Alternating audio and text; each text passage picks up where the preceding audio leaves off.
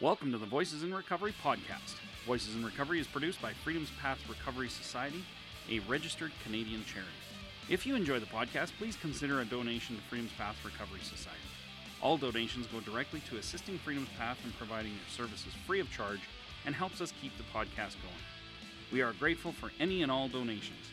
This podcast discusses difficult topics such as childhood abuse, drug and alcohol use, sexuality and sexualized trauma, and more. If you are under the age of 18, please speak with your legal guardian prior to listening. The opinions expressed during the podcast are those of the individual and not those of Voices in Recovery or Freedom's Path or any other organization. Thank you for listening, and I hope you enjoyed this podcast. This podcast is being recorded on the traditional land of the Blackfoot Confederacy. This consists of the Kainai, Piikani, Siksika, and the Blackfeet in the U.S. We acknowledge the Stoney Nakoda, which consists of the Bearspaw, Morley, and Chiniki. We acknowledge the Tsuut'ina Huadene and the Métis, Inuit, status, and non-status from all of Turtle Island, and those who are visiting. We are all treaty people. And our guest today is Chelsea. And Chelsea, please tell us about yourself. Okay, well, my name is Chelsea. I'm 37 years old. I was born in Hinton, Alberta, in 1984. Ooh. I was the third of three kids. And yeah, I guess it was like a pretty modest lifestyle. My dad was a welder and a hobby pilot, and my mom was a nurse. And I think that they had met in high school and kind of had eyes for each other. Mm-hmm. And then my mom went away to school, came back and got together with him, and they established themselves in Hinton. And then when I was about 3 years old, my dad went on a fishing trip. So he flew his plane, at him and three other friends. And they were going on this fishing trip, I believe, in northern BC. Mm-hmm. And I think that one of the guys stood up in the plane and shifted the weight of the plane, Mm-hmm. and it caused it to stall. Oh, wow. So I think when that happens, you have to kind of like accelerate down and then try to pick yourself back up. And I don't believe that they had enough time to do that. So the plane crashed, and all four of the people inside died, No. including my dad. And I was only 3. So my memory of that is I actually remember being in my baba's living room. And we were all kind of sitting around, and I was patting my mom on the back. I don't think I really knew what had happened, but I was patting her on the back and just telling her it would be okay. And like for a 3-year-old to remember those kinds of things, like they have to be pretty outstanding, I would say. Yeah. But yeah, I think that so this is kind of where things get a little confusing for me, because I believe that I was told that he went on a trip and just wasn't coming back for a long time. That was my understanding at the time. And so I assumed that he had gone, but he was going to come back sometime. Yeah. So it was just confusing, I think, when I was a little kid. And like a lot of chaos, a lot of emotions going around. My mom was obviously like kind of inconsolable, like emotionally unavailable. And I think that's kind of in those formative years, like when I was looking for validation and, you know, like being understood, being loved. I think I lacked that a little bit, but I developed this this pattern of like not wanting to disappoint anyone, not wanting to disappoint my mom, because I knew, like I sensed that she had so much stress in her life, and she didn't need that extra stress so like I became people pleaser at a very young age. Okay. And I just did everything for my mom's approval. And then when I was 4 years old, I think that my mom had kind of had enough of being in this small town after her husband had died, and she was just overwhelmed by, you know, memories and people, and it was just, you know, she needed a fresh start. So that's quite a shock. Yeah. So she was a nurse, and she applied for a job in Calgary, and I think the province was booming at that time in the late 80s, and we decided to move here in 88. And then quickly after we moved, my mom got into a relationship with my stepdad. And there was still confusion for me about like where my dad had gone. I remember my stepdad telling me to call him dad, and I didn't want to. Like there was something inside of me that was like firmly against that. Yeah. But then I also felt like I had to keep my mom happy. So I felt like I, you know, kind of denied the feelings that were going on inside, and just, you know, I called my stepdad my dad reluctantly because I wasn't ready to do that yet, you know. That would have been so confusing. Yeah, and in talking about this stuff now, it makes me really kind of anxious because I am still fairly new in recovery, and I haven't healed a lot of those resentments and, you know, like little rifts in the relationship that I have with my parents. So I'm like a little bit anxious for them to hear my truth, but that's exactly what it is to me. This is what, you know, through trauma and whatnot, and conditioning, like this is how I remember things in my mind, and that's what I have to honor now, because until I can face those things, the healing doesn't begin, right? So more will be revealed for sure. Oh yeah, and lots has been revealed. So where was I? My mom married my stepdad when I was 5. And, you know, he was a really authoritative, kind of scary, disciplinarian figure in my life. And I don't know that I was used to that. You know, like I had been with my mom and dad who, like, I don't remember my dad being an angry person when I was little.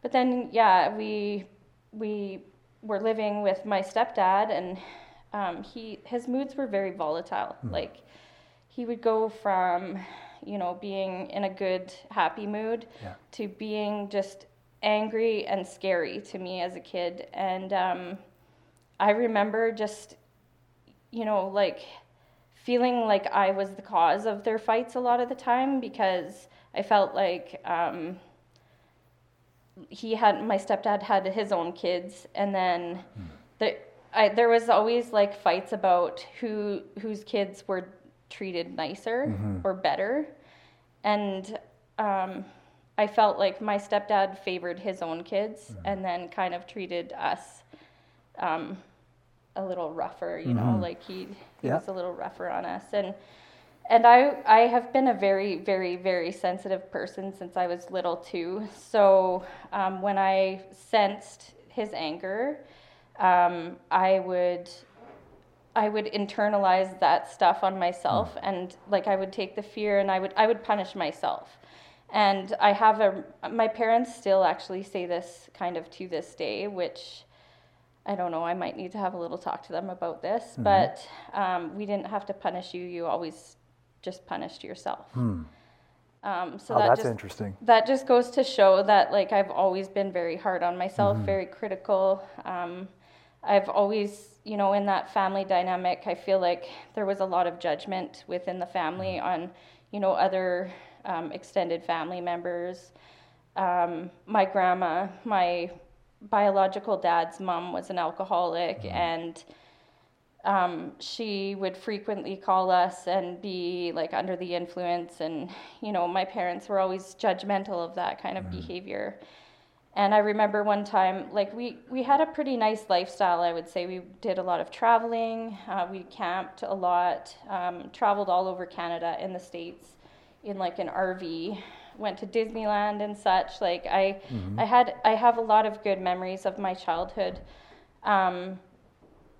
But there was always a lot of chaos along the way. And yeah, I can't remember what I was going to say right before that. Man, I had a good idea in my head. It'll come back around. Yeah, so it's just, I think that over time I just started to get into these patterns based on living in this dynamic. Yeah. One of fear of authority from my stepdad, and resentment also, because I don't think that I remember actually ever finding out what truly happened to my biological dad until I was about 9. Okay. And I asked the questions because nobody was really talking about him. There weren't any pictures of him around my house. And I felt like it was uncomfortable when we were talking about him, so I just didn't ask ever. But I think when I was 9, I asked the questions and finally found out what had happened. Yeah. And then, there was more confusion because, like, prior to that, I had always been kind of like fantasizing about, who my dad was in my head. I had made up stories of who he was. He was like a glorified hero in my head. And I would tell friends about him and stuff. Yeah. So I was always a storyteller, you know, and these are just, it's so interesting to me how these perceptions and became stories in my mind and became truths. And then, I denied those truths for so long, and I lived in someone else's like box of what they wanted me to be in a way. So that's really what happened throughout my childhood. There were now 5 kids, so my stepdad had 2 sons, and there were the 3 of us, my brother and my sister and I. And there was always a lot of chaos, like 5 kids together, and they're like a span of 7 years apart. That's a lot of kids. Yeah, that's a lot of kids. So there was always fighting and bickering, and I also developed this habit of, I could get away with blaming people because I didn't like to get in trouble. I feared my stepdad, and so I would do things on the sly. I would cover them up or blame somebody else, or plead the fifth, bat my eyelashes, do whatever I had to do to get out of it, and I used those things for a purpose. They were there to make me feel safe. And so those are kind of the habits that started happening in my youth, my childhood and my youth. And like I mentioned before, there were 2 stepbrothers, and one of whom he lived with us more permanently. He was the older of the 2, Adam, that was his name, and then Ben lived with his mom, and his mom kept him kind of for the purpose of like leveraging money out of my stepdad, I guess. Okay. But anyhow, so things started happening. Adam and I would get into quite a bit of trouble together. We were like, of the 5 kids, I don't actually look like my biological siblings. I looked more, I think, like Adam. Oh, okay. We had the dark features and stuff like that. And that's interesting, eh? Yeah, it's really interesting. And then we started kind of hanging out in high school, like grade 10. He was in grade 11. And like before any of this happened, so he was probably the first person I drank with, I think. Yes, he definitely was there. I was 14 years old, and we were at my family's cabin in Sicamous, BC. And I kind of grew up on that lake or whatever. My family's always had a place out there. So I love it out there. Oh, it's awesome. And that's kind of like the area that I'm moving back to soon. So I'm excited about that. Yeah. So there was a girl whose family actually owned the entire property that our cabin was on there. And her grandpa had this big cabin on the property, and she let us into his cabin, and there were cabinets full of liquor everywhere. And I don't recall what I drank really, but we went on a walk, and it was a crazy fun feeling to me, you know. And I got away with it. Like, my parents never found out, and you know, it was just like an exciting time. Yeah. But from that time, I have seldom been mildly intoxicated, you know, like it was never just, oh, let's have one or two drinks. Yeah. It was to get obliterated every single time. So yeah, and then there was like another time when I was a teenager and just like embarrassingly puked all over myself. Like, it just go to the max all the time, you know, and I didn't really see that as a problem at the time. It was kind of, you know, the friends that I was hanging out with were doing that too, and my parents also saw it as just being experimental, and it might have been, you know. Yeah. But then some kind of crappy things started happening to me. When I was 15 years old, I was raped for my first like sexual experience, and it was like when I was blackout drunk. Yeah. And then when I was 16, my brother Adam committed suicide, and I found him. Oh, geez. And so, like, the immediate reaction to that was drinking. It was like, I'm going to and my parents didn't really know what to do, you know? Like, I was traumatized, and I was in shock, and they didn't know what to say. Like, they thought that I would, you know, be in good company with my friends who were going to comfort me. But at that time, I wasn't really hanging out with friends who were comforting. We were there to party. Yeah. And so, yeah, I immediately like drank after that. And after the rape, when I was 15, my friends actually shamed me. Oh. They said that it was my fault because I was raped by this 38-year-old man who, like, waited until I was blackout drunk to do that to me. So, and that's what I thought.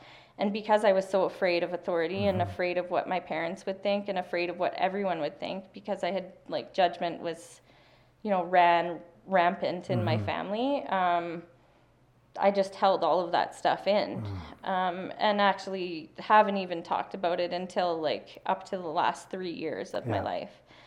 So yeah, these are the kinds of truths that I'm talking about today, but these are the things that I can't hold in, because they make me sick. Yeah. So, well, it's not your shame to keep, right? No, not at all. Yeah. It's just, yeah, I can't believe that I held it in for that long, actually. It's insane to me now. I'm like, holy, like, if my child, for example, was suffering with that would be awful. Yeah. That would be awful. And that's, again, you know, like, I'm not blaming my parents here at all because they didn't know. Yeah. Because I didn't tell them.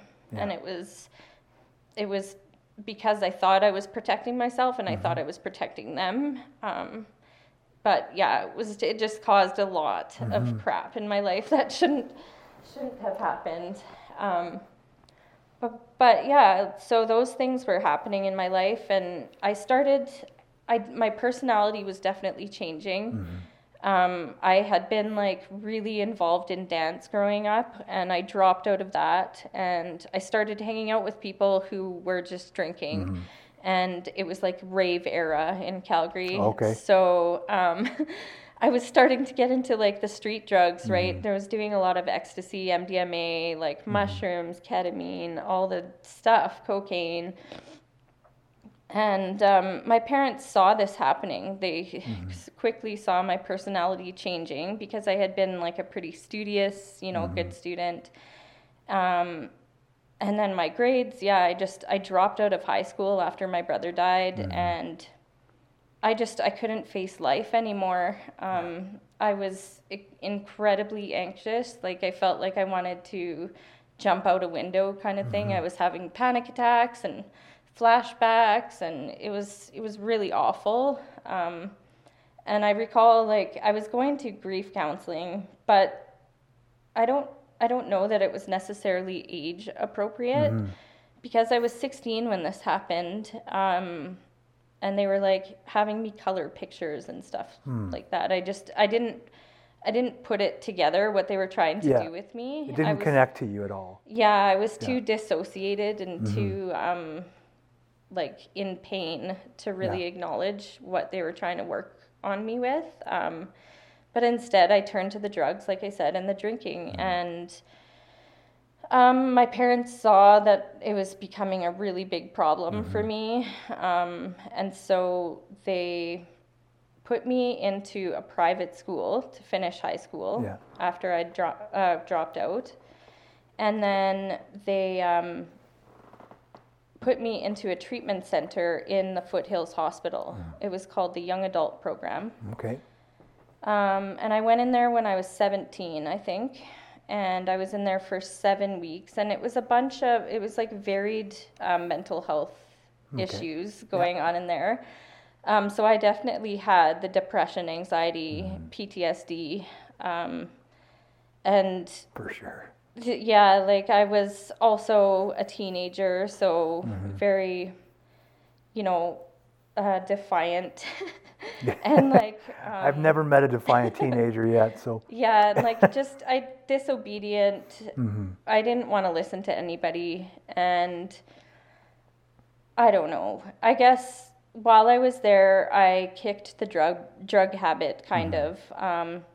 My parents, I guess they saw drugs as because they were illegal. Yeah. Then they're not allowed, but alcohol wasn't a problem. So I stopped doing drugs. I seemed to be doing a little bit better. I graduated from high school, and I was still drinking. Yeah. But I met a boyfriend who, at this point, I was fed up of my parents. I couldn't handle their, they were trying to control me, and I just couldn't handle, the dynamic that I was having with my stepdad was pretty terrible. And then I think my mom she felt guilty for everything that was happening to me. And so we were developing, a pretty codependent relationship by this time. And, so I used that a lot to manipulate my mom, I guess, that codependency and making her know that, or making her feel like she, the way she treated me had an effect, could improve my health, if she coddled me a little bit more. Yeah, if she was nicer.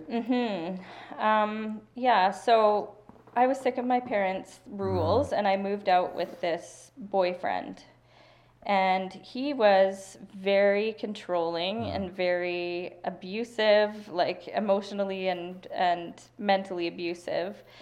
I don't think he ever hit me, but he did some really strange things. Like he would restrict my diet, so we were only allowed to eat rice because he wanted us to lose weight and look good.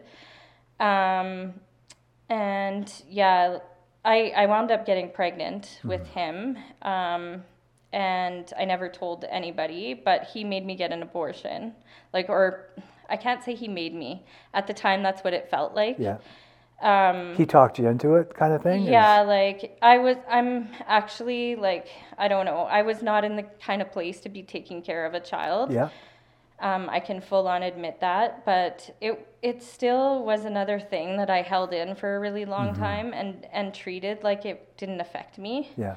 But it is something that did affect me, truly. I can't imagine it not, to be honest. Yeah. Oh my gosh, I can't believe I just dismissed it when I was that age. And now that I think about it, it's wow, it's profound, what it does. So yeah, I was with him for a while, and he was really abusive, and I think that my friends and family started to notice, and they saw me further withdraw, and I was isolating from them. And so they kind of, in a way, I think my stepdad strong-armed him out of my life somehow. But he continued to stalk me a little bit after the fact, which was a bit scary. I bet. But yeah, after that I I went to Fernie and I met this guy while I was there, and he was living in Lethbridge, and he was like really charismatic, older than me, you know, just fun-loving, really cool guy, and I fell in love with him, you know, I fell like head over heels for him, and he was a totally different guy than my first really significant boyfriend, and he listened to all of the things that I had to talk about. And at that time, I was still really closed off. But what I did share with him, he listened to it, and he was really compassionate and, you know, caring and stuff. And I truly thought I was going to marry him. Like, we were together for 3 years, or 3.5 years. I moved down to Lethbridge to be with him, and I started going to university there.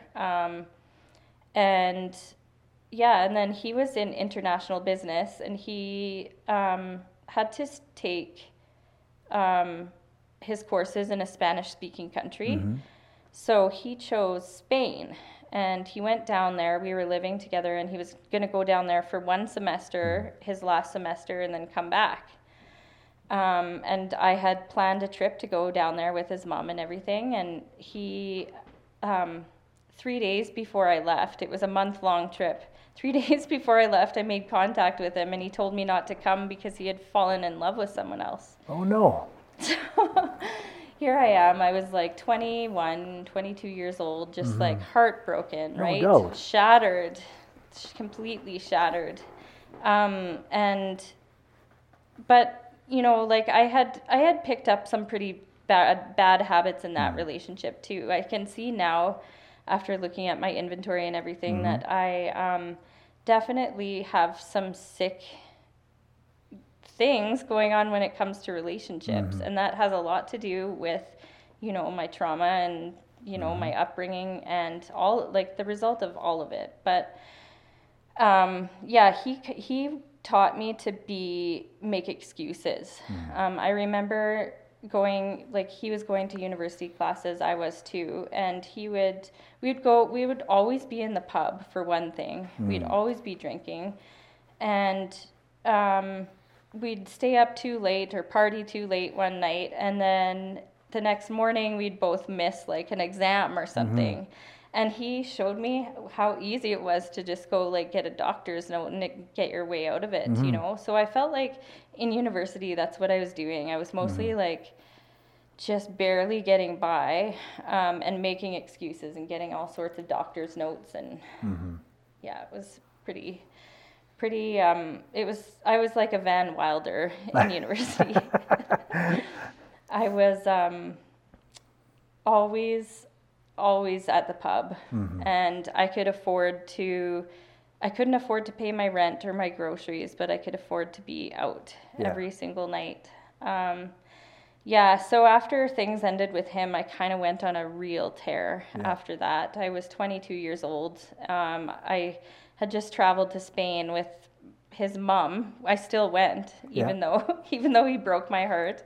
And I went down there, and we had our trip, and I came back, and I was so hurt by what had happened that I just went into oblivion again. Like, I was still going to university, but I was barely making it through any of my classes. I had to withdraw so many times. I had to retake so many courses. And my friends who had been in university were done by then, you know. I was still the last one in there, and I wasn't finished yet, and it was taking me forever. And we used to do a lot of like fun snowboard trips and stuff, my friends and I. And I remember there being a time where we had partied literally, I think, for 3 or 4 days straight. Just nonstop drinking and just passing out and waking up and drinking more. And my friends on the 3rd day were all like, oh man, I can't handle it anymore. And I was still ready to go.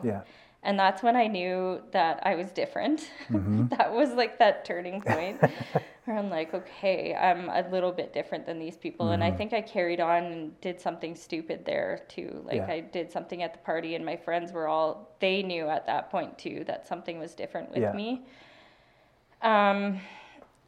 but, you know, prior to that, my drinking had really been, it was fun. Like I was queen of like debauchery, and I was the clown, you know, I was making all of my friends laugh. And I thought that that's what my role in my friendships was to make people laugh and bring joy.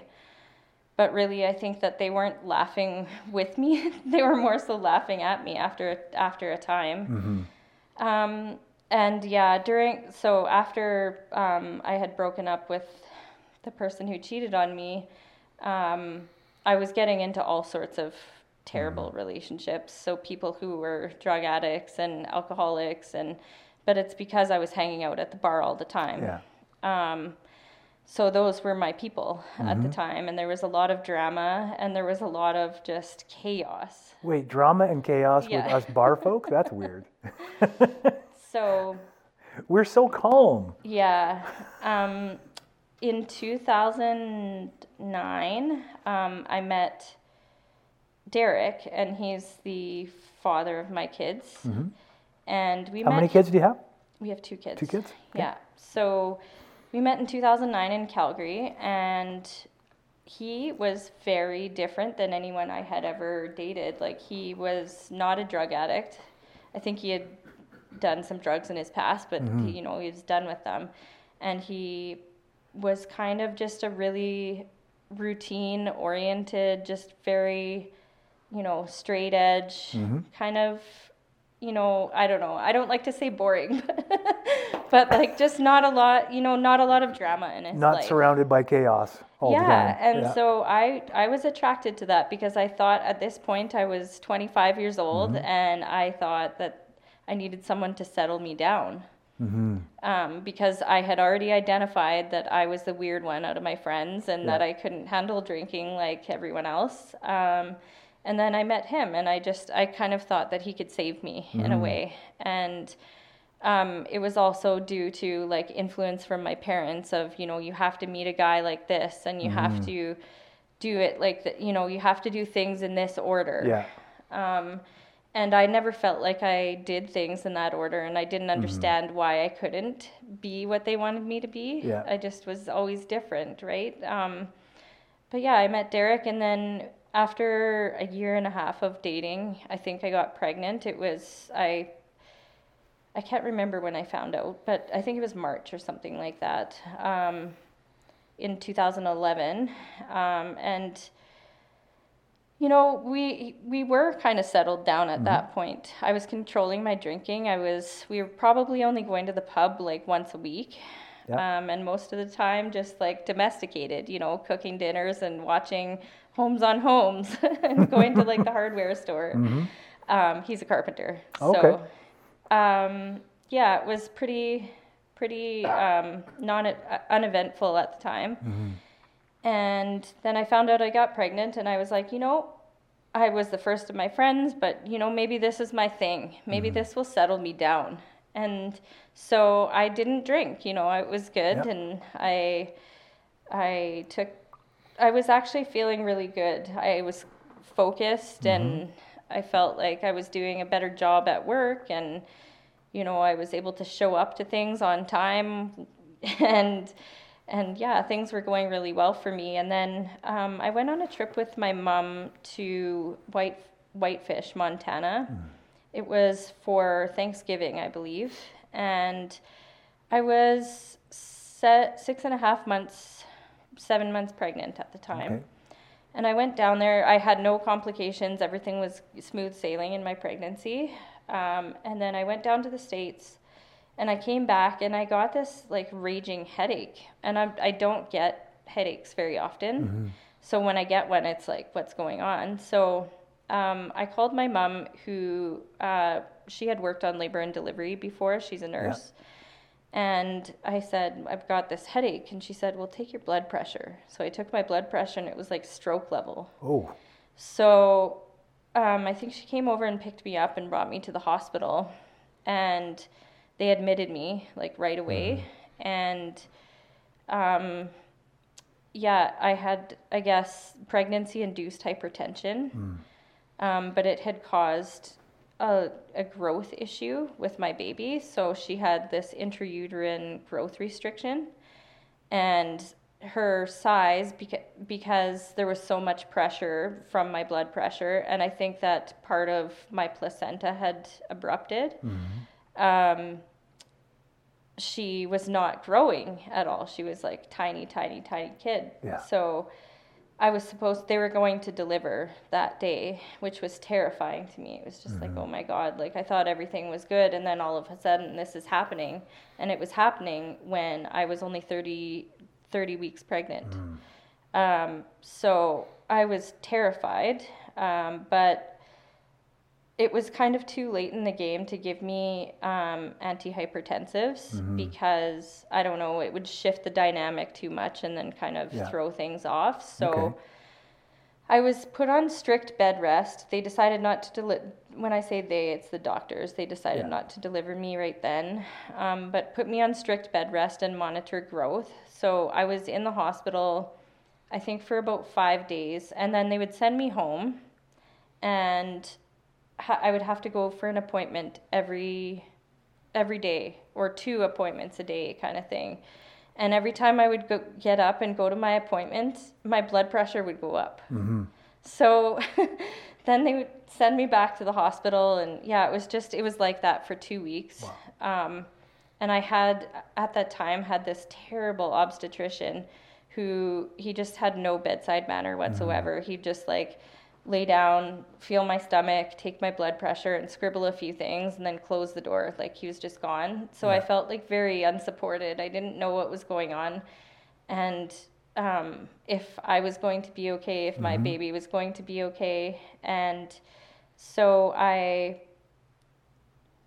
wound up, finally the doctor decided that I just deliver her early.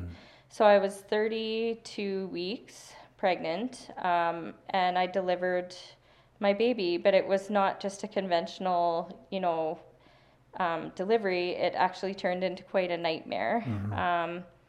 The night before, when I was being induced, Derek and my mom were in the hospital, and because I was so early in my gestation, the thought was that my labor wasn't going to start very easily. So Derek and my mom were sent home, and were told to return the following morning or wait to hear what's going on the following morning. But what ended up happening was the doctors and nurses came in and brought me up to go get ready at 4 a.m. And something went sideways when they were rupturing my membranes. And I was like gassed out. I was starting having a panic attack and gassed out, and like raced down the hallway, sent into emergency surgery. And no one was notified. So no one called my mom or Derek. I didn't even know myself if my baby had survived. And I phoned Derek and my mom in like anesthetic hangover to say, I think I had a baby. I don't know if it's alive. Yeah. Which I don't know. It's crazy how that even happened. That is crazy. And how it happened in like the Foothills Medical Center, you know, which is supposed to be the higher end or like better care facility. Anyhow, I kind of think I fell through a lot of cracks there. Like I was missed on a lot of things. Yeah. Needless to say, I delivered a healthy baby, but she was only 2.5 pounds. And she had to stay in the Foothills for a week, and then she got transferred over to the Rocky View for 8 weeks, I think. And I had to spend my entire days in that hospital room with her. So I was getting up and being in the hospital by 7 a.m., and I would leave there at midnight every day. And it was traumatizing in itself. No doubt. Because I'm just sitting there staring at this tiny little baby in a box with all the wires coming out. Then there's alarms going off and, flashing lights, and just sitting there literally pumping milk all day because I'm being told that, because your baby's preemie, there was more fear involved because she was so little. And she's so tiny, eh? Yeah. And this is when my drinking resumed. Because I just felt so completely overwhelmed. Derek didn't quit working at the time, so it was just me in there. It wasn't COVID or anything, but like it was just me. I didn't tell my mom that I needed support, but I just expected her to know. To know, yeah. that I needed her. But I didn't ask for those things. At the time, I just wanted to look like I could handle everything and that I was doing really well. You know, this was when Facebook was in its prime of like, oh, let's show what happiness looks like, you know, in pictures. Yeah. And that's what I was doing. I was wearing that mask and showing how happy and excited I was. But I was, you know, I was being destroyed inside. So I can't imagine how scared you were. Oh yeah, it was just an awful time, and I literally started drinking, and I started drinking by myself to go to sleep at night because I thought that's what it was doing. I thought that's what it was bringing me, that ease and comfort and that peace, and that's what I needed at the time, or so I thought. I didn't really realize, though, that I was suffering from postpartum depression and also post-traumatic stress again from the whole incident of being gassed out, and then, you know, the trauma of being around all the monitors and being completely isolated. It was the middle of winter in Calgary, so it was like -40 when I was bringing her home. Yeah. And then I was pumping milk, and I didn't leave my house, you know, like it was just, I felt so completely alone then. And Derek, my kid's dad, he found a bottle. I was hiding my liquor then, and he found a bottle in my things, and he brought it to me, and he was like, "What is this?" And I broke down, and I said, "You know, I've been suffering. I think I've got like post-traumatic stress, and I'm having like flashbacks," and I got really vulnerable with him. And then he said, "Snap out of it." And that's kind of, you know, he brought his own trauma into our relationship too. Yeah. So his mom has mental health issues also. And I think that he kind of grew up in that dynamic where he felt like he had to rescue her from herself, you know. And then his dad is a closet alcoholic also. So it was almost like we were just completely attracted to each other for that reason, because I was exactly what he was attracting in his life through his trauma. And so I remember him saying that to me, and I didn't know what else to do, but I knew that I needed to talk to somebody about it. So I went through his EFAP, and I got to talking to a therapist, and when she found out that I had a newborn baby at home and that I was drinking this way, she kind of threatened me that she was going to contact authorities. So I was terrified by that, and I ran away quick and never went back to her again. And then soon after, we were moving to Revelstoke. So when I met Derek, we were both really into snowboarding, and I had gone to Revelstoke before, and he had gone, and we both said, like, I want to live there. And I had said that even before I met him. It's a really beautiful place. And so while I was on my maternity leave, we decided to make a go for it. He had a friend who had a company out there, which he's still working for. And I was on maternity leave. I was working for a mechanical engineering company, and I didn't really care if I took that job back or not. But when it came time to return to work, I did get that job back, and they let me work remote. So we were in this new town, and I didn't know anyone, and I thought I was running away from my disease. I thought I had left it in Calgary. But yeah, I was further isolated. I was on, like, I didn't know anybody, and at this point I was scared to tell anybody what was going on with me because of the threat of, you know, my child being taken away from me. And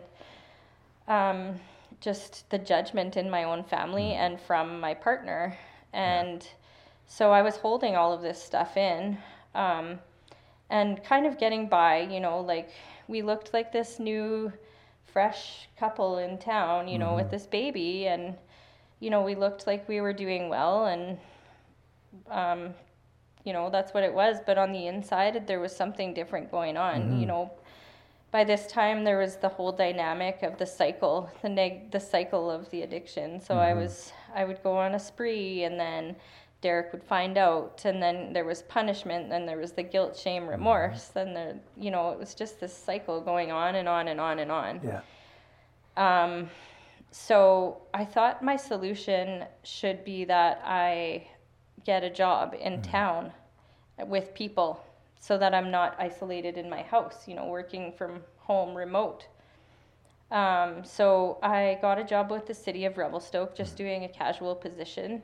And then I eventually got a job with Parks Canada, which is like, I don't even know how these things came upon, because I was kind of a mess at this point. But I still, I guess I can speak well enough about myself that I got the job, and, I thought this was going to be my solution now.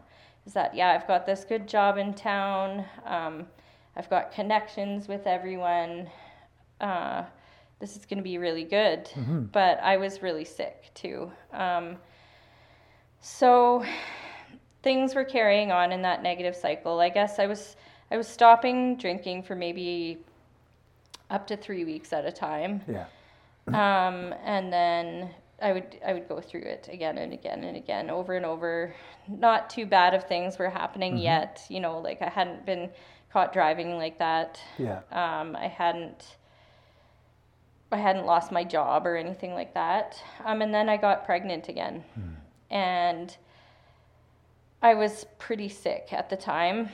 And it was just, I thought that this could stop me. It wasn't a planned one again, but it was like, okay, maybe this is God saying, and I didn't see it as God at the time, but now I can see it as God. Maybe this will stop you. It didn't, though, I have to say, and that's one of the things that makes me feel the worst about myself, is that I drank a few times when I was pregnant with my second.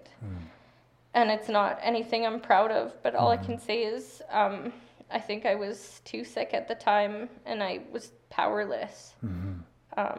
That just shows how powerless I was. Yeah. Anyhow, Shay came out, and she was perfect, and, she came out roaring, and she brought us a lot of joy. And, I was getting better at longer periods of time between drinking. And I was trying to stay more focused. But at this time, we had also purchased our first home together. And Derek, being a carpenter, wanted to do a lot of work on it.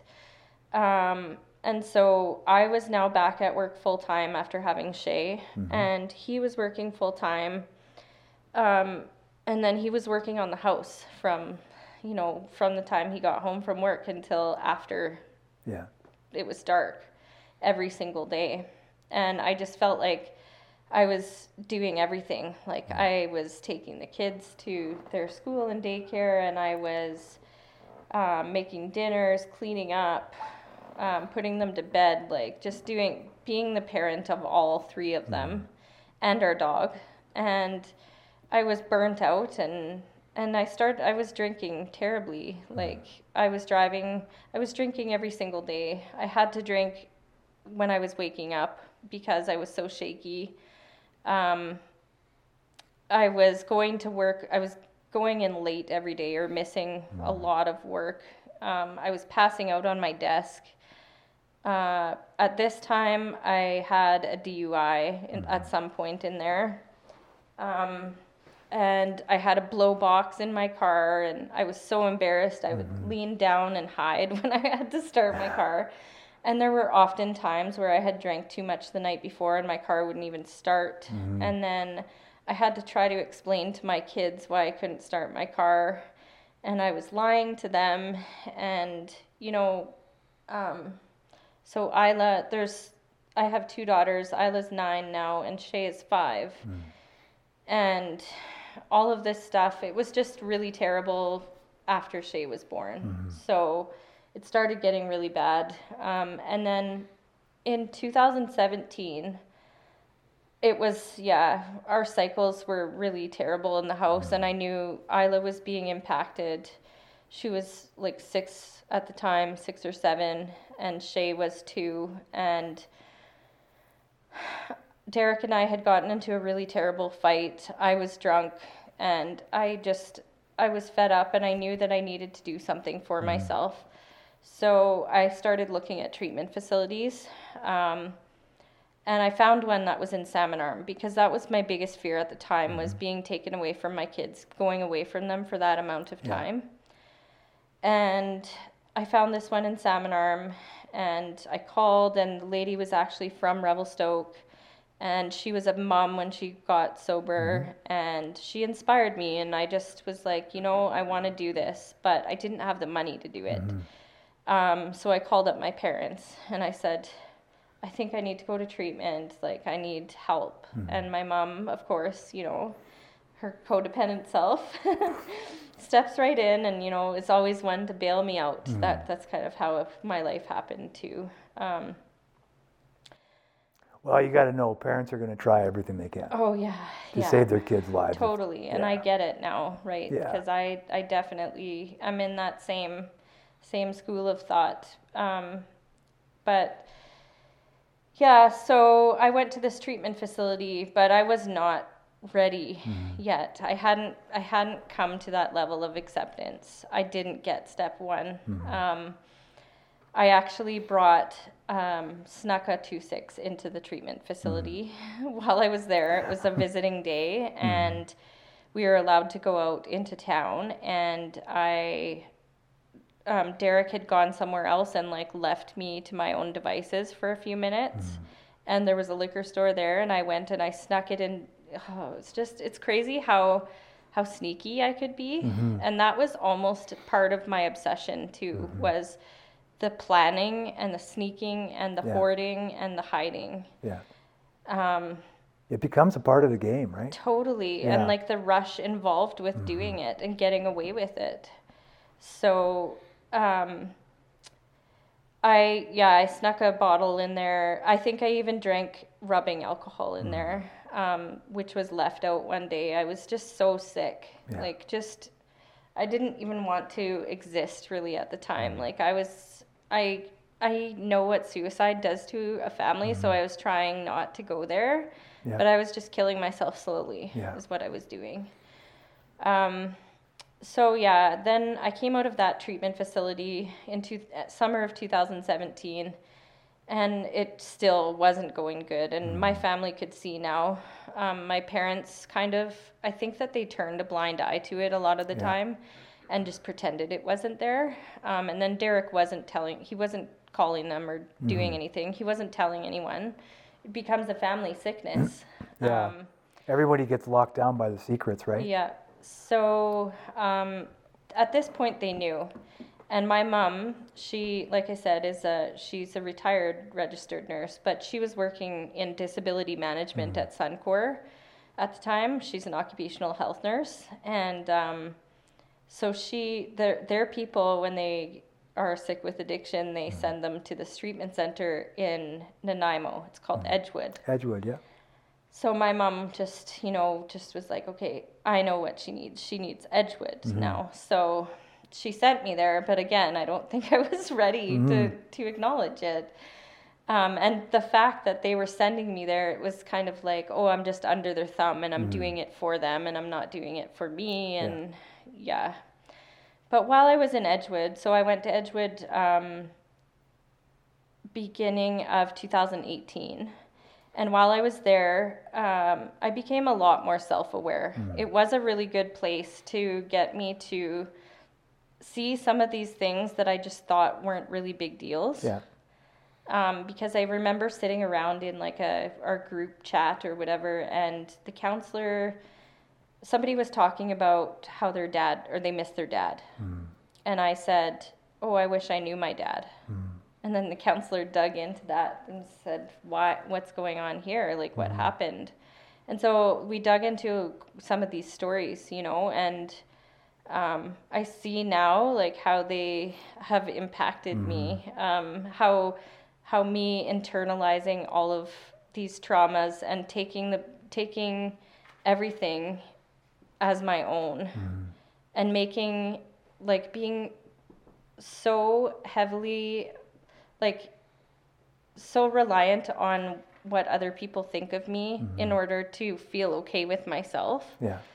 Like, that's just how I've come to these truths, you know, about I've had to be beaten and over and over again to see these things. And even so, like, in 2018, after I left treatment, after I left Edgewood and wasn't successful there again, I knew while I was in there, I came to a truth that I couldn't be with Derek anymore.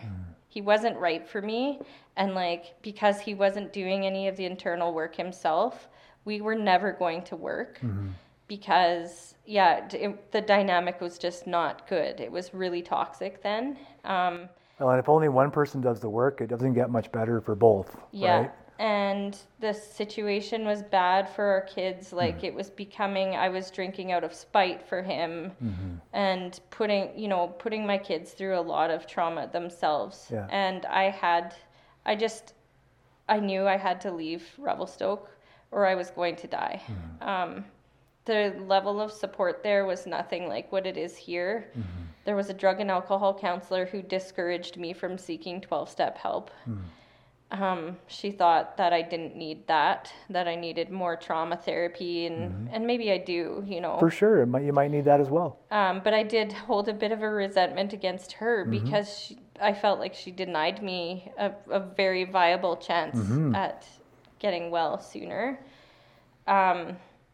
But yeah, that's just how it worked for me. And then I came here in November 2018. I came back to Alberta with my parents. I had burned all my bridges in Revelstoke. My relationship was over. I had to leave my kids because I was much too sick to look after them. I got kicked out of, like, several places for being too intoxicated. Like, no one wanted to even keep me in their house. And so I came back to Alberta, and my parents let me stay at their place in Okotoks for a while with them. But then they're snowbirds. They're retired now. And so they were going to go to Arizona. And they left me in their house while I was very, very ill, hoping that I had a sponsor at this time. I had been introduced to AA by this time, but hoping that my sponsor would babysit me and make sure that I wasn't ruining things there. But that's not what sponsors are for. So I did, you know, I was working in Calgary, and I didn't have a driver's license anymore. And I missed the bus to go to my job because I was drinking and couldn't get up in time in the morning. And my dad's truck was there. My stepdad's truck was there. And I didn't have my license. I was still drunk from the night before. I had just started this job. It was my third day. Yeah. And I took my dad's truck, and I just was like, you know, it's there. It's going to be fine. But I was going 118 in a 70 zone. So I got pulled over, and yeah. Wait, they stopped you? Yeah. That's barely speeding. Yeah, so this is where it got pretty bad, right? Yeah. So then I'm, like, in jail. Then the truck's impounded. Like, my parents are told in the States. I just thought my life was over. So I called up my best friend, and I was actually working for her. That's who had hired me. And I said, can you come get me? And she was mad. She said no. And she left me there for the day. You know, she let me lay on the cold ground of the jail cell. And then she picked me up, and she said, you're coming to my house. We're going to pack your bags. you're coming to my house and you're going to detox in the morning. And if you don't go, then you can never stay here again. So I didn't know what else to do at the time. I had that gift of desperation, right? Where I just knew I needed to do something different. So I went to Renfrew, and then I stayed in Renfrew an extended amount of time so that I could just get straight into a treatment center. And I went down to Nanton for the 18 days. I think it's Landers Treatment Center. And I came out and I had 30 days. And I came into my first AA meeting in Calgary. And it was Daily Reflections. And yeah, it was just, a really good energy in there. A lot of people sitting around, and I just felt like I was in a community that had people who were like me. Like there were women in there. When I was going to AA in Revelstoke, it was mostly like 80-year-old men kind of thing. Like younger people in there, people with kids. And I just felt like I found my community, right? And I moved into a Dream Center home, and I was living in community housing. And then I moved out last March into independent living. So I've been living, not in a sober facility since last March. I kind of was trying to date the entire time that I was trying to get sober while in Calgary, which was unsuccessful. Like I was... It can be tricky, yeah. Oh gosh. I didn't see the connection at all. And now I do, for Most sure. of us didn't, though, to be honest. So, yeah, I got into a relationship at the beginning of the pandemic, and it was more so like a lockdown buddy or whatever, I think. And but we were doing a lot of fun things together, like adventuring a lot. And, I felt like I get so absorbed in relationships so fast, right? And I lose myself. And that comes from my people pleasing. I have this tattoo of my chameleon here, which shows like I totally take on the energy of everyone around me. And this is kind of just symbolic of me being able to choose my own colors now. But yeah, I got wrapped up in that relationship. And it's funny because he actually has ties to the guy that cheated on me back when I was in my early 20s. Oh, wow. But he cheated on me too. And this was last summer. Jeez. And I kind of flew off the rails then again. Like my emotional sobriety was terrible. I don't know if it necessarily could have had to do with the fact also that I wasn't going to any meetings. I wasn't going to the Zoom ones or the in-person ones.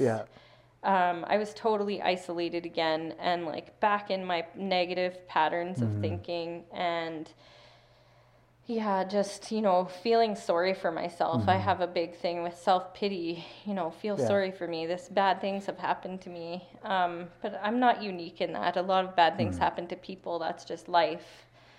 Especially where we hang out. Yeah.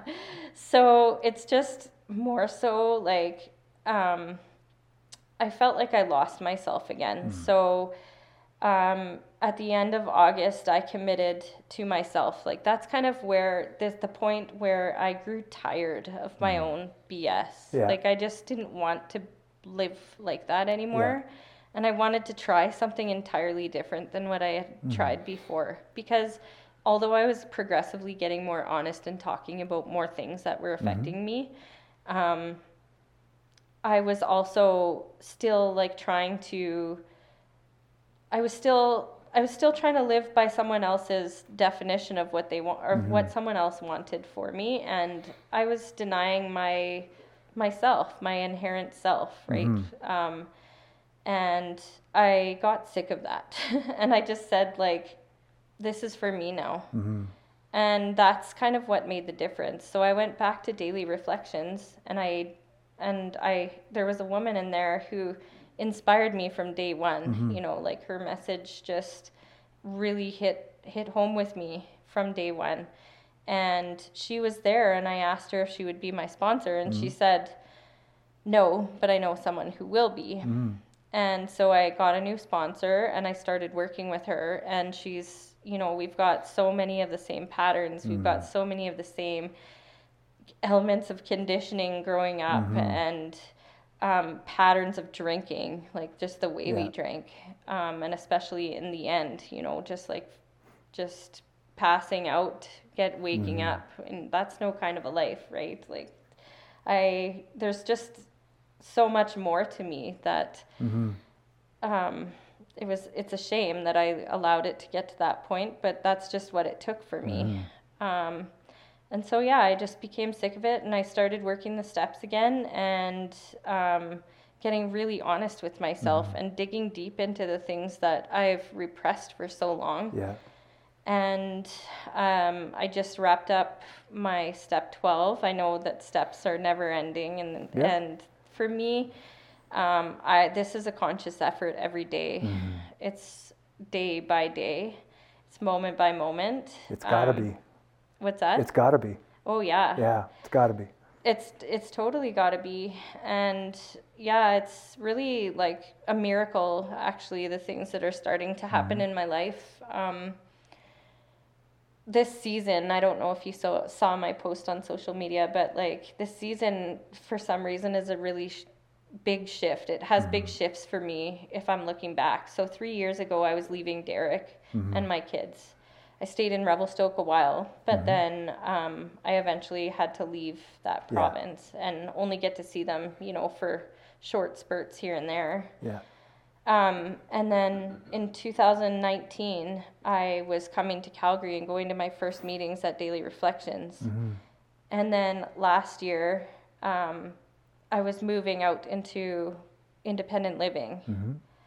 And then this year, I've been offered a job now in Vernon. So I've been working for Chorus Entertainment. It's global news. Okay. In accounting. And it's just a temporary position. So the girl's on maternity leave. And it was supposed to be finished at the end of June. So I had started looking for jobs, and I told my boss I was doing it because I needed to make plans. But I always knew that I wanted to return back to BC to be with my girls. Yeah. Not necessarily to Revelstoke, but to somewhere much closer that we can make co-parenting much easier. And so I started looking for jobs, and I applied for this job in Vernon, and I thought it was a really long shot. Like I didn't think I was qualified. It's a government agency. And I also was a little bit scared that they were going to call my references, and I don't have such a great history in the recent past of working history, right? So,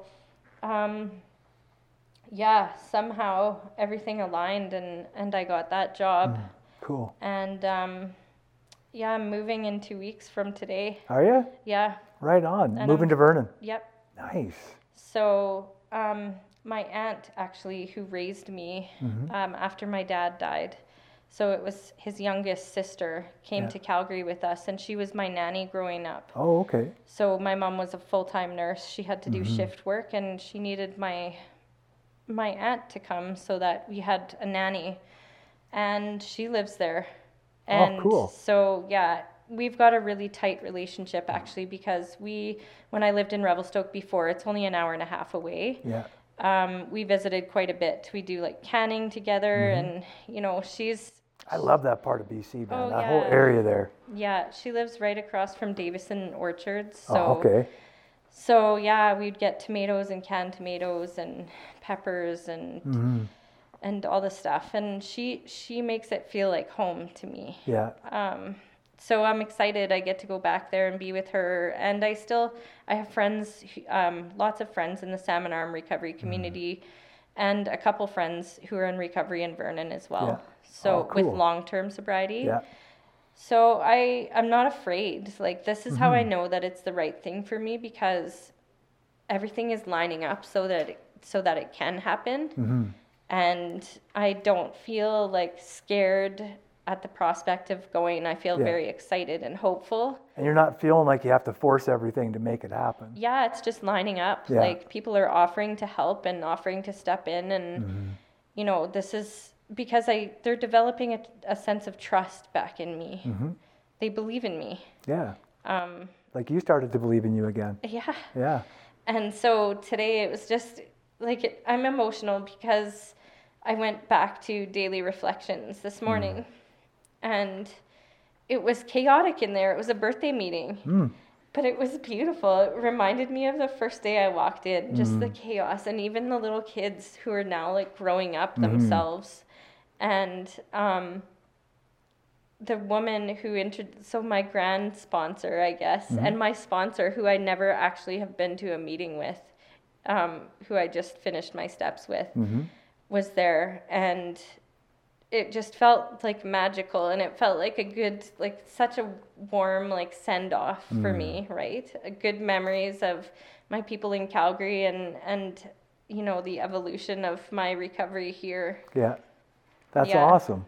It's so awesome. Like, I can't explain how powerfully connected to a higher power I feel now.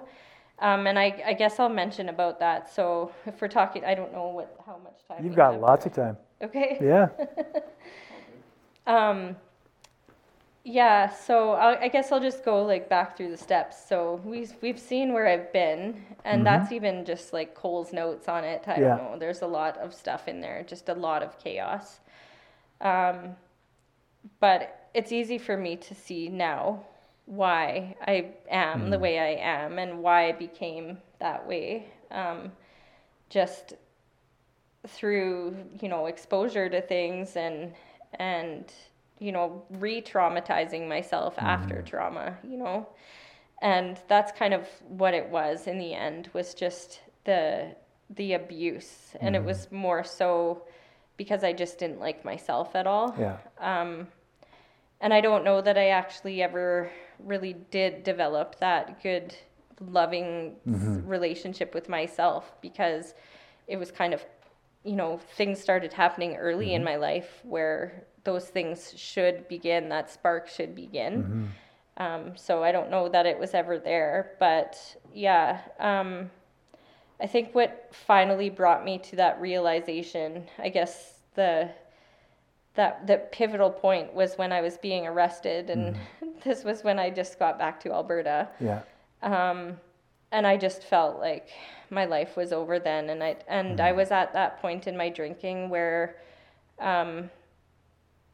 I struggled with the idea of my kids seeing me this way, and I thought they might be better off without me.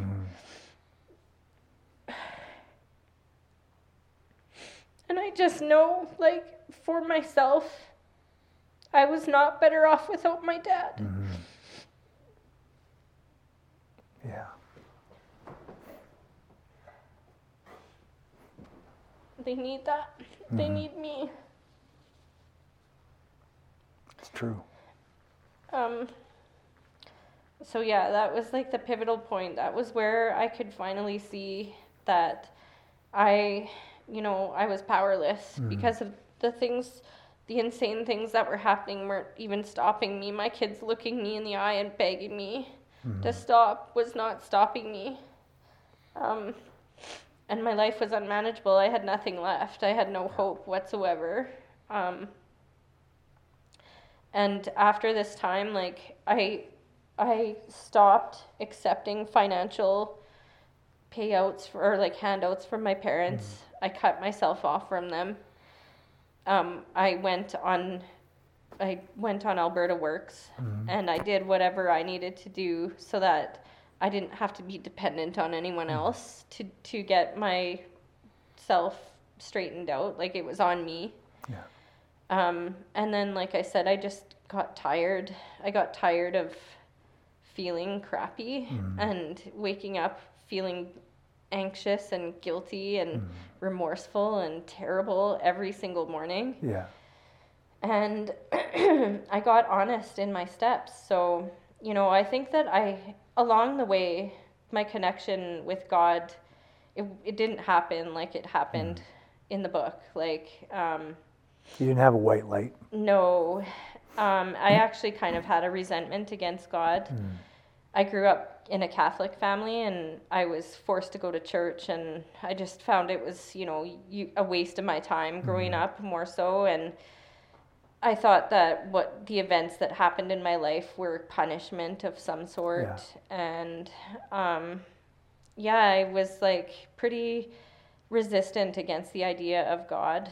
And then just over time, I think it started happening, like when I started going to meetings and seeing that spark in other people's eyes. When I saw people's lives improving and mine not, in staying my own way. I just had to develop a trust. And I think that it didn't come in my first couple set of steps. It wasn't like that for me, but I definitely have it now. So like on step 2, that one, I guess, I had to believe that I was alive still for a reason, because there was not really much, like, I don't know how I managed to stay alive. Like on one of my drinking sprees, I went into the hospital and my blood alcohol was higher than Amy Winehouse's when she died. Oh, really? So like, we just push the envelope, don't we? Oh yeah. So I don't know how I was alive, but I had to believe that I was alive for a reason.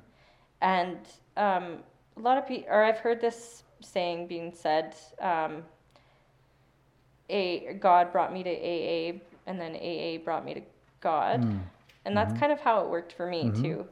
Because like Derek's mom was Catholic, and I remember being like really resistant against the idea of baptizing my kids, and really furious with her that she would even suggest it. But yeah, I know a lot of people get caught up on the idea of God.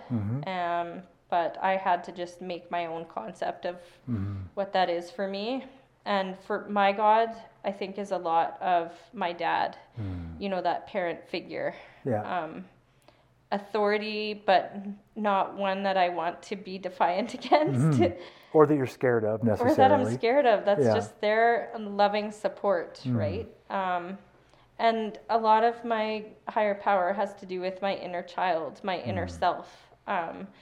And I embrace that a lot. I do a lot of meditations where I focus on the older version of me going and taking hands with the younger version of me, and bringing them together. So prayer and meditation are instrumental for me. I use those tools every single day, and I have this connection now with my higher power. So 3, that's definitely, I've turned my will and my life over to the care of God. And then 4, like I said, I've just done my inventory here with you.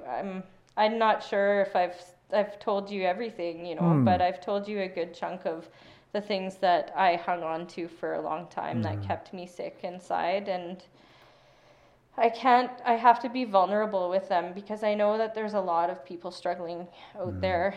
And a lot of people have told me that, they seek inspiration from my growth. And I'm inspired by my own growth now. Like I feel different. I feel like a different person. And that's what they call a spiritual awakening, right? That's right. And this time around, 6 and 7 I did a deep dive into those two, because I feel like those were drive-by steps for me before, where they're tricky ones, yeah. Yeah, I never got a full understanding of them up until recently. Like I just would go home and meditate after I did my 5 and say, okay, yeah, I'm ready, you can have it all. But not really realizing that I actually have to do the work, like I have to implement those changes that I foresee for myself. And I have to get a little uncomfortable in doing so. Yeah. And in doing and getting uncomfortable, that's what brings me humility. And that's what brings me to a level that I can make meaningful amends and like actually think of the people I've hurt while drinking. Yeah. And see, like I had some crazy things happen recently. Like when I was 5 months sober, one of my best friends who I kind of grew up with in the rave scene in Calgary, who's also struggling to stay sober, was relapsing, and I kind of like took it upon myself to think that I could help.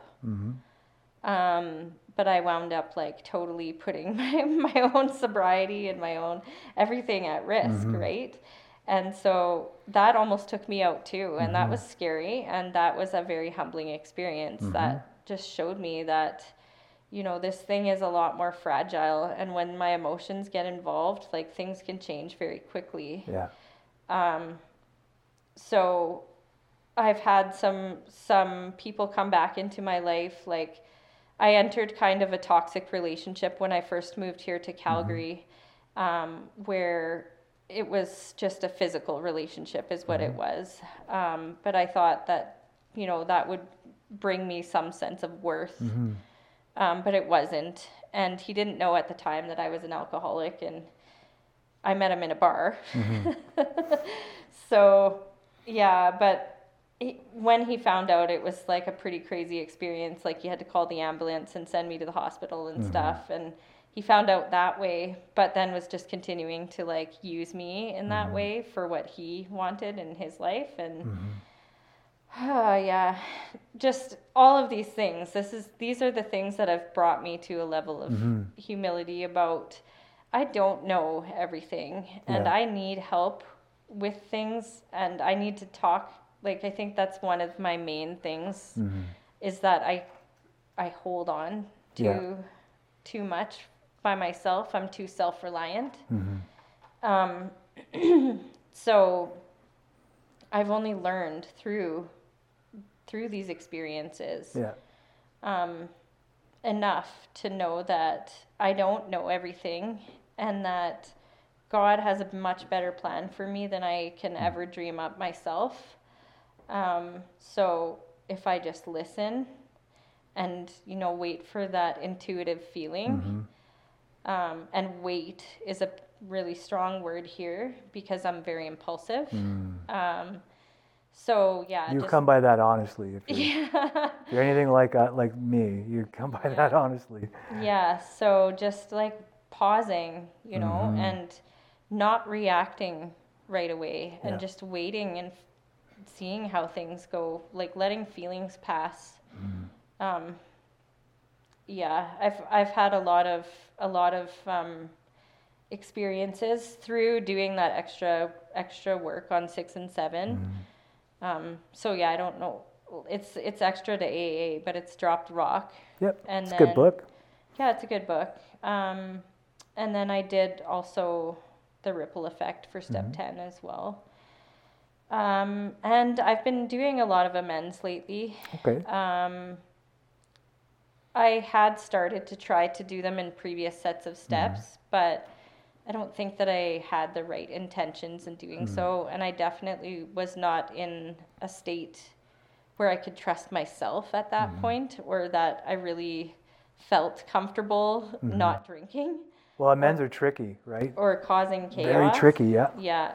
And so I had tried to make a few, and I jumped the gun on that. You know, like, I have to redo a lot of the ones that I had done before. So I'm doing the ones now. Like, when I looked at my list this time, none of them scared me. It wasn't like I could never picture doing that. Yeah. Because I could picture doing it, giving each one an amends, but I want it to be meaningful. And the most meaningful ones are going to be the ones for my kids. And those are living amends. So just seeing me be a different mom, seeing me be emotionally available for them, you know, and that's what we have now. Yeah. When I see them is we have adventures together. I try to live in my child self and enjoy life through their eyes, because I think I was robbed of that a little bit when I was a kid, you know.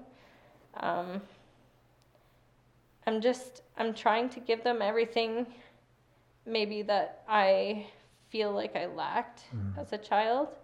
And it's not like I don't blame my parents, because, like I said, they bring their own set of trauma into things. And I'm doing, you know, I'm reading this book here that talks a lot about this, right? This lady's a holistic psychologist, and she kind of you can name it if you want. Oh, it's How to Do the Work. It's Nicole LePera. Okay.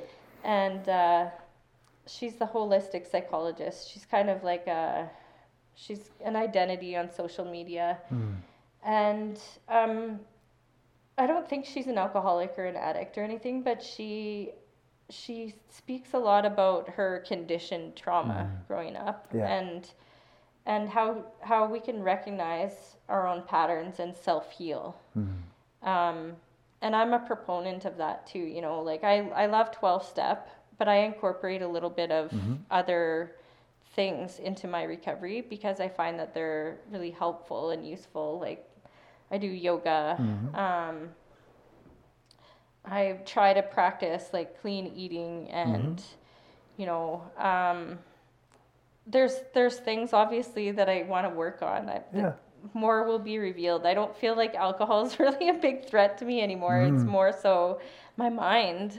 It's the thoughts that turn quickly into emotions, which turn into irrational behaviors, which make me do things that I want to drink for, you know, or like the resentments or the fears or, So I guess like just the self-awareness I've gained through, you know, doing 12-step and doing all this extra work. I'm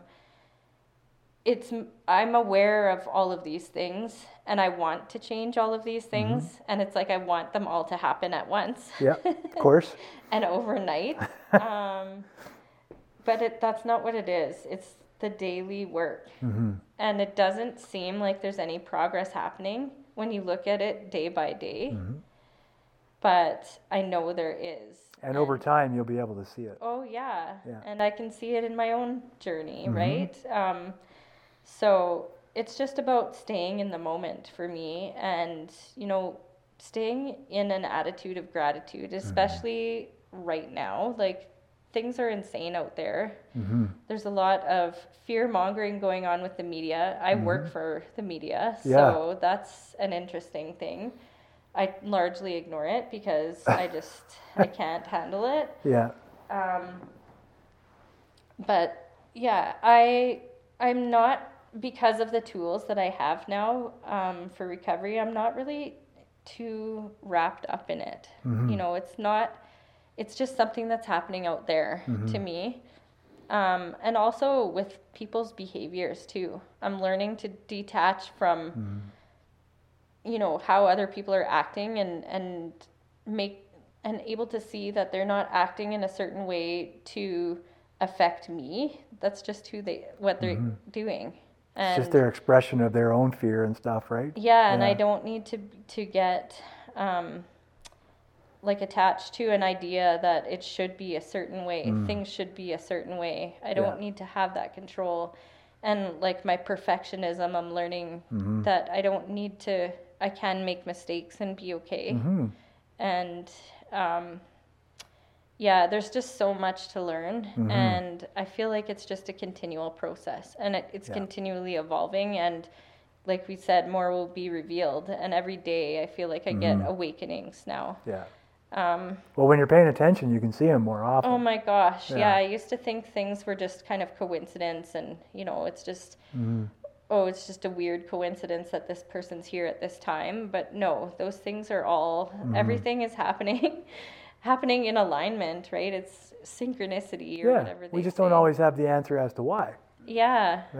And now I can truly feel that. And, you know, when things don't go my way, it's for a reason also. And when there's somewhere within my body that's in pain, it's just where I need to bring an element of truth to, and my own truth. And so when I'm feeling sad or when I have emotions come up, I meditate on them immediately. Like I lay down and I invite that in and I look at it objectively and say, why are you here and what do I need to do? And now I'm getting those feelings. Like it felt right to apply for the job in BC because that's not fear driven. Like that's not like, oh, I have to get out of here because someone's chasing me or, you know, like I've got ghosts here. Things are good. And it's just going to be so amazing because, like I said, they're only an hour and a half away now, my kids. And that'll be cool. They're so excited, and they need me. Like there's so many days now. These are little girls, right? And they're growing up with their dad. And bless him, like I'm super grateful to have him because he stepped up. Yeah. When he needed to. And he's a good dad, I bet. Yeah, he really is. Yeah. And I couldn't have asked for a better dad for them, but you know, they do need their mom. And especially my older daughter, like I see her kind of becoming a little mom of her little sister, and I'm just like, oh no, like what have I done?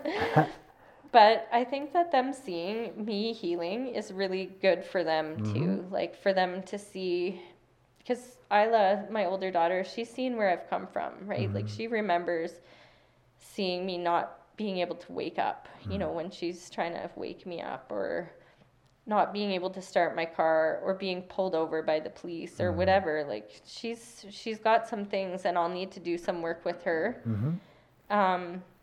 And my younger daughter actually has things too. Like she's got, I don't know what it is exactly, but she's got an issue with wearing certain clothes. Like she'll only wear certain clothes, and it's because it feels wrong on her. And so my own healing is helping me to understand what's going on with them too. Yeah. And it's like, it's making me be able to nurture the needs that I know that they're trying to express and just don't know how to yet. Yeah. And it's, you know, it's healing the relationship with my mom as well. I, like, when I cut myself off from them financially, I've been trying my best to do what I can for myself. But, you know, now, like, when I need help moving, for example, they're stepping up and helping out. And you know, like, helping me where I need it, not because they're enabling me, but because they trust that what I'm trying to do for myself is the best thing. Yeah. And they see growth and change in my personality and my responses to things. Like I don't fly off the handle at them so much anymore. But yeah, like it's taken a lot of hard work to get to where I am. And you know, I had this therapist who, because I have a struggle with like dependent personality disorder or whatever, and codependency, he says, well, he graduated me recently because he said, no, you've come far enough that you know how to deal, you know how to cope with things when they come up. You know, you're not turning back to what you used to do. And because I have a problem with dependency, then he doesn't want me to become dependent on him for validation, right? So it's up to me now to say, you've done a good job, Chelsea. Yeah. Like it's going to be okay. Things are good, and you're working hard, and you deserve this. And for me to say that, that's hard. Like that's big, eh? It's taken a long time for me to be able to say those things. But yeah, that's just like another growth for me, you know. And eventually I'll get to that place where I feel like I love and trust myself completely. And then, you know, like I'm not even entertaining the thought of relationships or anything anymore, which is odd for me too. Yeah. Like, how does that feel? it's good. I feel really good. Right on. I'm not lonely. And I could have been sitting in a room full of people before and felt lonely. Yeah. You know, it's crazy how that just shifted. That's awesome. But yeah, it has so much to do with my patterns in drinking that I had to stop that one too, because they were so closely tied. Yeah. Yeah, so things are amazing these days, and I've got like a really bright future ahead. I know that, and I somehow managed to get this incredible job that is paying me what I'm making here, plus pension, plus benefits, plus they're going to put me back to school if I want to get my designation in accounting. Right on. So, yeah, I don't know. God is good, right? Yeah. And has provided the things, has given me what I couldn't do for myself. But you had to bring the shovel. I did, Yeah. I did the work. You got to bring the shovel. I did the work, and it's truly paid off. Like, I'm just grateful. And, you know, I once had a lot of people look at it and say, man, how could you be grateful? Because I had this house and I had this car and I had my family with me, but I wasn't even present. I was not even there. Yeah. So, you know, and a lot of when I first was going into recovery was like, I just want my life back. I just want my life back. But now I don't want that back. I want something better. Like, there's a better plan for me. Oof.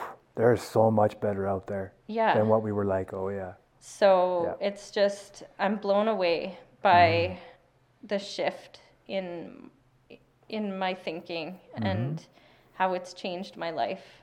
And I'm like so grateful that I get to go back and be with my girls, and I can see so much ahead, but I'm in today, you know, it's where I have to stay. Right on. Yeah.